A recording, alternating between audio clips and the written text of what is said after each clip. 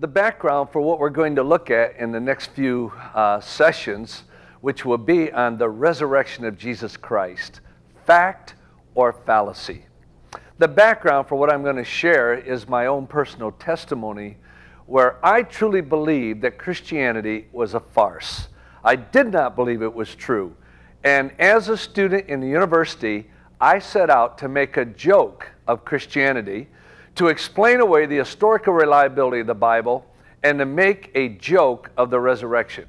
Because I concluded that no intelligent person could ever believe that somebody was killed, buried, and literally raised again the third day, because it went against what I believed to be true. But in my investigation, there were several intellectual conclusions I came to first, and then after that placed my trust in Christ and Savior and Lord. One was this: I came to the conclusion that I could hold the Bible, the Old and New Testament, in my hand and say it is historically accurate and it is historically reliable.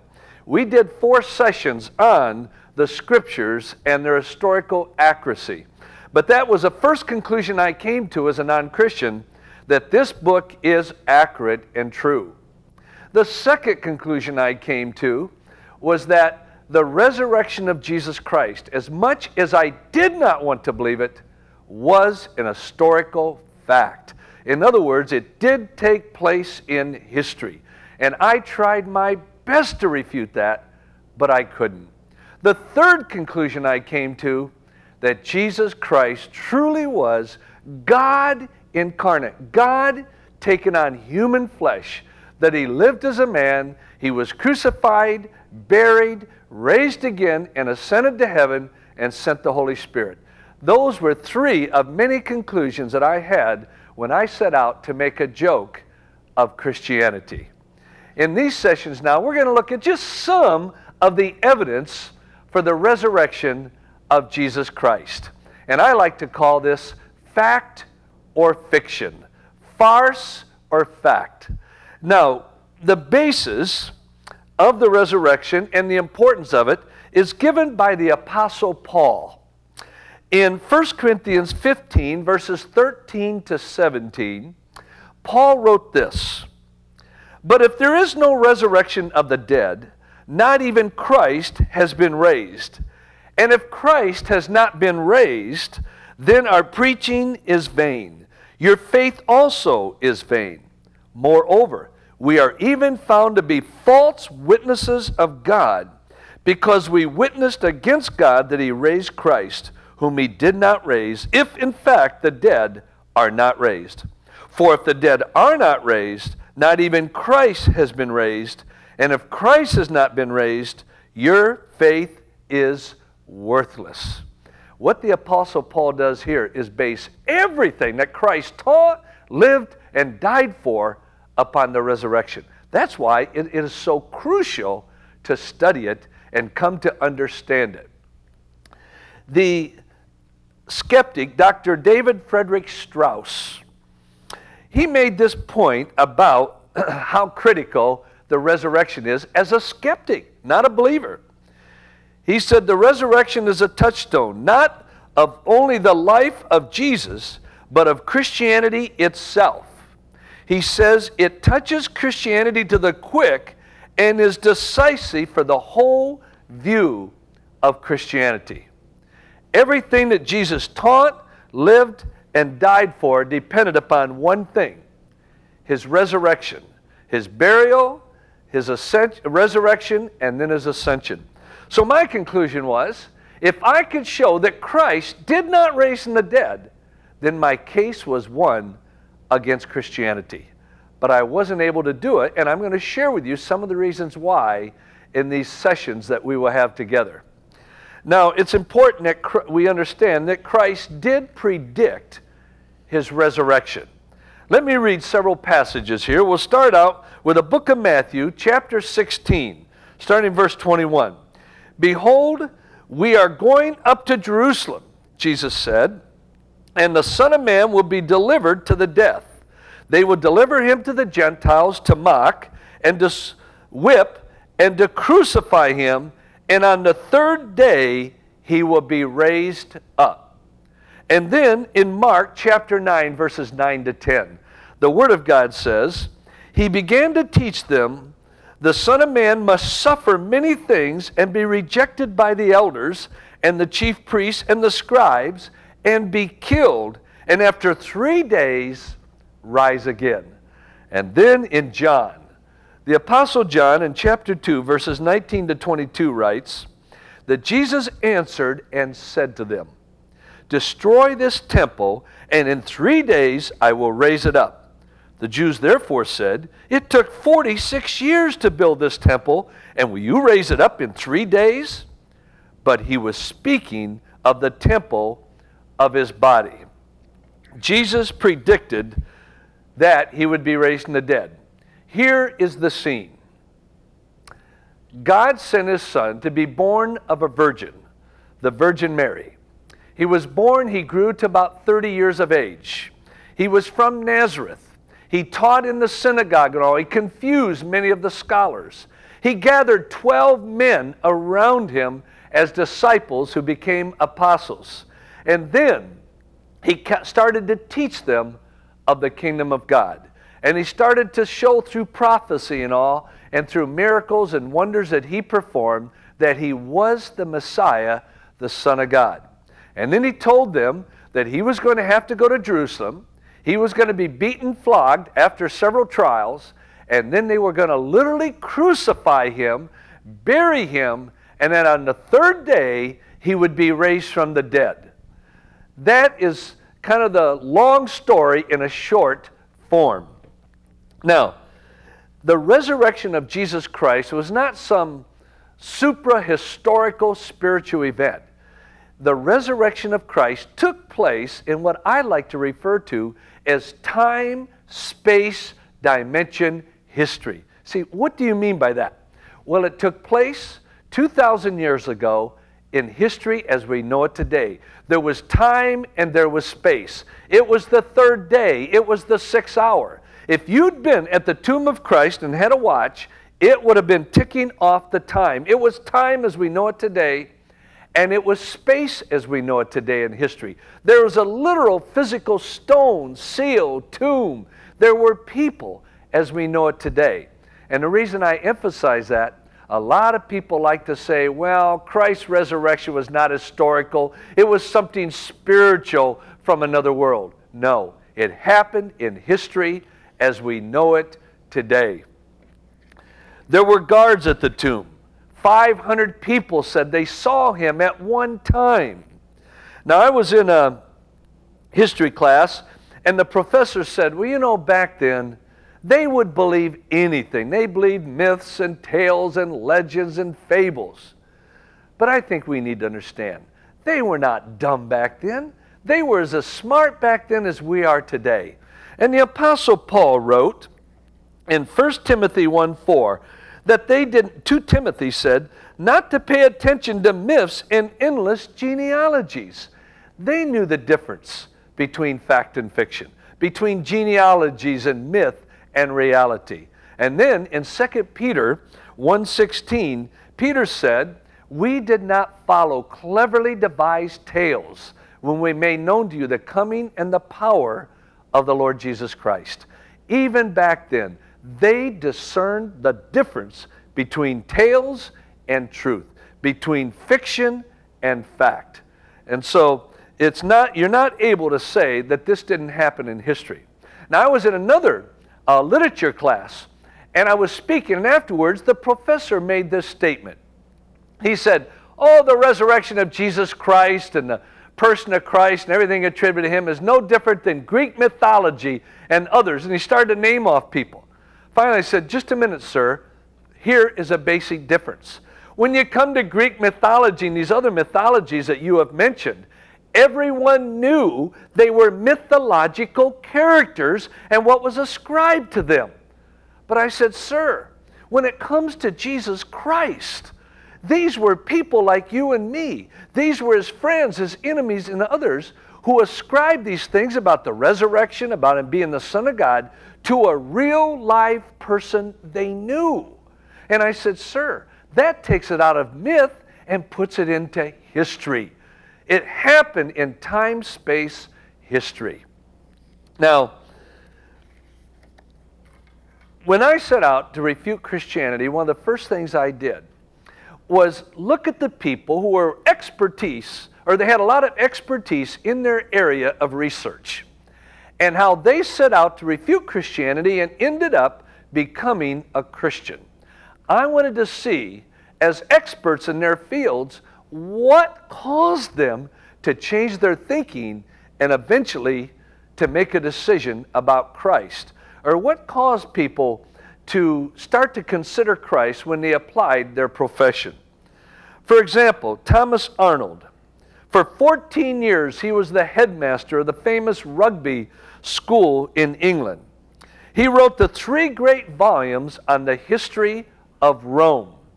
And this was his conclusion as an expert in history when it came to the resurrection.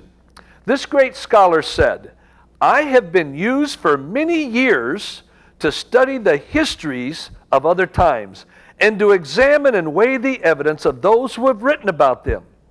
And then he concluded this, "And I know of no one fact in the history of mankind which is proved by better and fuller evidence of every sort to the understanding of a fair inquirer than the great sign which God hath given us, that Christ died and rose again from the dead." And then Brooks Foss Westcott, the English scholar, the literary giant, the Greek erudite who had studied the scriptures for years in the light of history, Dr. Westcott made this observation: "Taking all the evidence together, it is not too much to say that there is no historic incident better or more variously supported than the resurrection of Christ. Nothing but the antecedent assumption that it must be false could have suggested the idea of deficiency in the proof of it." A professor in my country, Dr. Paul Meyer, he is a professor of ancient history at Western Michigan University in the state of Michigan. He is a man I greatly respect because he is an intellectual giant, but he can take intricate things and make them simple. He has done a number of historic novels about Pilate, about Jesus, the resurrection, the first Christmas. Dr. Paul Meyer, as a professor of ancient history, made this observation: "If all the evidence is weighed carefully and fairly, it is indeed justifiable, according to the canons of historical research, to conclude that the tomb in which Jesus was buried was actually empty on the 3rd day." And then the Englishman, John Singleton Copley. He is probably better known historically as Lord Lyndhurst. He was recognized as one of the greatest legal minds in the history of Great Britain. He held almost all the highest offices that a legal expert could hold in England.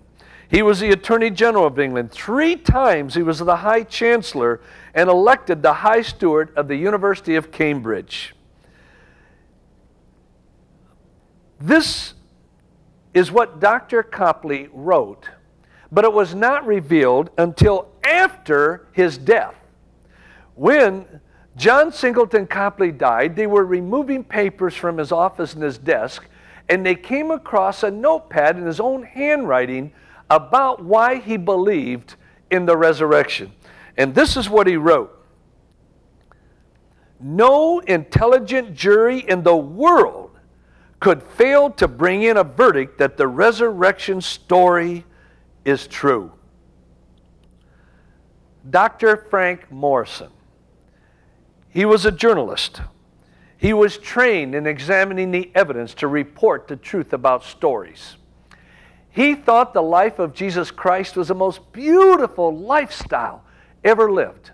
But when he got to the resurrection, he truly thought somebody had come along and tacked a myth on to the beautiful life of Christ and destroyed it. He had added tales or a myth to it. So this so bothered Dr. Frank Morrison, he decided to write a book to refute the myth of the resurrection. He took his own money and went to Palestine to do part of his research. While he was there, he became a believer. And he went on to write a book called Who Moved the Stone? And the first chapter is significantly titled The Book That Refused to Be Written. Dr. Simon Greenleaf, in my country, is probably one of the greatest legal minds in the history of America. He was the professor, the famous Royal Professor of Law at Harvard University Law School. He wrote the 3 great volumes on the laws of legal evidence, which were used to evaluate evidence in the court of law to see if it is credible. He was a skeptic, not a believer. And he used to mock and put down the Christians in his law classes at Harvard. Well, one year, some Christians in a law class got tired of it. So they challenged Greenleaf to take his 3 volumes on the laws of legal evidence and to apply his expertise and these principles to the evidence for the resurrection of Christ. Now that wasn't a bad challenge. After much persuasion, he had to accept it or lose all of his integrity. And so he started to apply his principles of evaluating evidence to the resurrection. In the process, he became a believer. He went on to write a very large book on the testimony of the 4 evangelists according to the laws of legal evidence administered in the courts of justice. And this great legal mind concluded that the resurrection of Jesus Christ is one of the best established facts of history. Now listen, according to the laws of legal evidence administered in the courts of justice. What did these men find? What caused them to so change their thinking and to eventually become a believer? Well, in these sessions together, I want to look at a number of things that caused me to totally change my way of thinking, and in the university to place my trust in Jesus as Savior and Lord. Now, there were a number of security precautions taken at the tomb of Christ. Dr. Robert Gordis of the Jewish Theological Seminary, a Jewish scholar, made this observation about not just so much the security precautions taken, but the significance of the trial of Jesus and why so many precautions were taken. And he makes a comparison to other trials in history. And the Jewish scholar Robert Gordis says, "No trial in the long and tragic annals of mankind has had more momentous consequences than that of an obscure Jewish religious leader who came into Jerusalem with a small band of followers and was arrested, convicted, and executed over 1900 years ago. To be sure, there have been other landmark cases in history, like those of the Hebrew prophet Micah the Morashite, and the Greek philosopher Socrates, the heresy hearing of the Italian scientist Galileo, and the excommunication of the Dutch Jewish philosopher Spinoza, as well as more recent trials that are still the subject of controversy." But then this Jewish scholar concludes this about the trial of Jesus. He said, "Yet none has had a greater impact for good or for ill upon the lives of men than the trial and the death of Jesus of Nazareth." It says not only in the scriptures, but in history, that Pilate oversaw a trial relating to Jesus. Over the years, many scholars have questioned even the existence of Pilate. And the reason is, there had been no archaeological confirmation that Pilate ever existed. There had only been literary references to Pilate. But then, against all odds at that time in 1961, at the time when there's only literary references to Pilate, and so people questioned that Pilate had even been in a relationship with Christ in any way. In Caesarea, in Israel, the Mediterranean port, an archaeologist by the name of Antonio Froya, F-R-O-Y-A, found an inscription in the amphitheater, and it was about 2 feet by 3 feet. And the inscription read this: Pontius Pilate, prefect of Judea, has presented the Tiberian to the Caesareans. And all of a sudden the skeptics were silenced. Why? Because archaeology, totally apart from the Bible, had not just confirmed the existence of Pilate, but that he was the prefect of Judea where Christ was. Again, archaeology confirmed the scriptures. And then I see a number of problems or motives behind the trial of Christ and what led to it. One is the political motive. You see, Jesus claimed to be the King of the Jews. In the trial, they said, "Are you the Messiah? Are you the King of the Jews?" And when he said yes, that made it a political issue. In fact, to claim to be a king within Rome was a justifiable death sentence. And then there was the Jewish problem. The Jewish leaders were afraid that if Jesus was not silenced, then the Romans would take reprisals and action against the Jews themselves. And so the Jews had a problem with Jesus. They had to silence him. And their fear was that his supporters would cause a revolt, and then Rome would move in and crush the Jews. And there was not only a political problem and a Jewish problem, there was a Roman problem. You see, if Pilate refused to deal with Jesus, and a revolt did break out, then the Roman leaders like Tiberius would be infuriated, and Pilate and other Roman leaders would be thrown out of Judea. So you had a Roman problem. Then you had an economic motive. Jesus was upsetting the economic system of the temple. If you recall, Jesus went in and he threw the money changers out of the temple. He turned over their tables. Well, this was the income for many of the Jewish leaders. And so they needed to get rid of Jesus for economic reasons. And then there was a religious problem or religious motive for the trial of Christ. The problem here was so many Jewish people were starting to follow Christ as the Messiah. And as a result of that, they started to question the teaching of the Jewish leaders in the synagogue. And as a result, the Jewish religious leaders had to get rid of Christ. So you see, there's all kind of factors that led up to the trial and the crucifixion and burial of Christ. There was a political motive, the Jewish motive, the Roman motive. There was the economic motive and the religious motive. All of this led to Christ fulfilling prophecy and being tried before Pilate and the other Roman leaders. The resurrection of Jesus Christ is the crux of the Christian faith. And as Paul said as we read, if Christ be not raised from the dead, then your faith is in vain. And I want to state it again. Everything that Jesus Christ taught, lived, and died for depended upon his resurrection. That's why I tried so hard to refute it, but I couldn't. And in the next number of sessions, I want to share just some of the evidence in the background for the trial and the crucifixion, the burial, and the resurrection of Christ.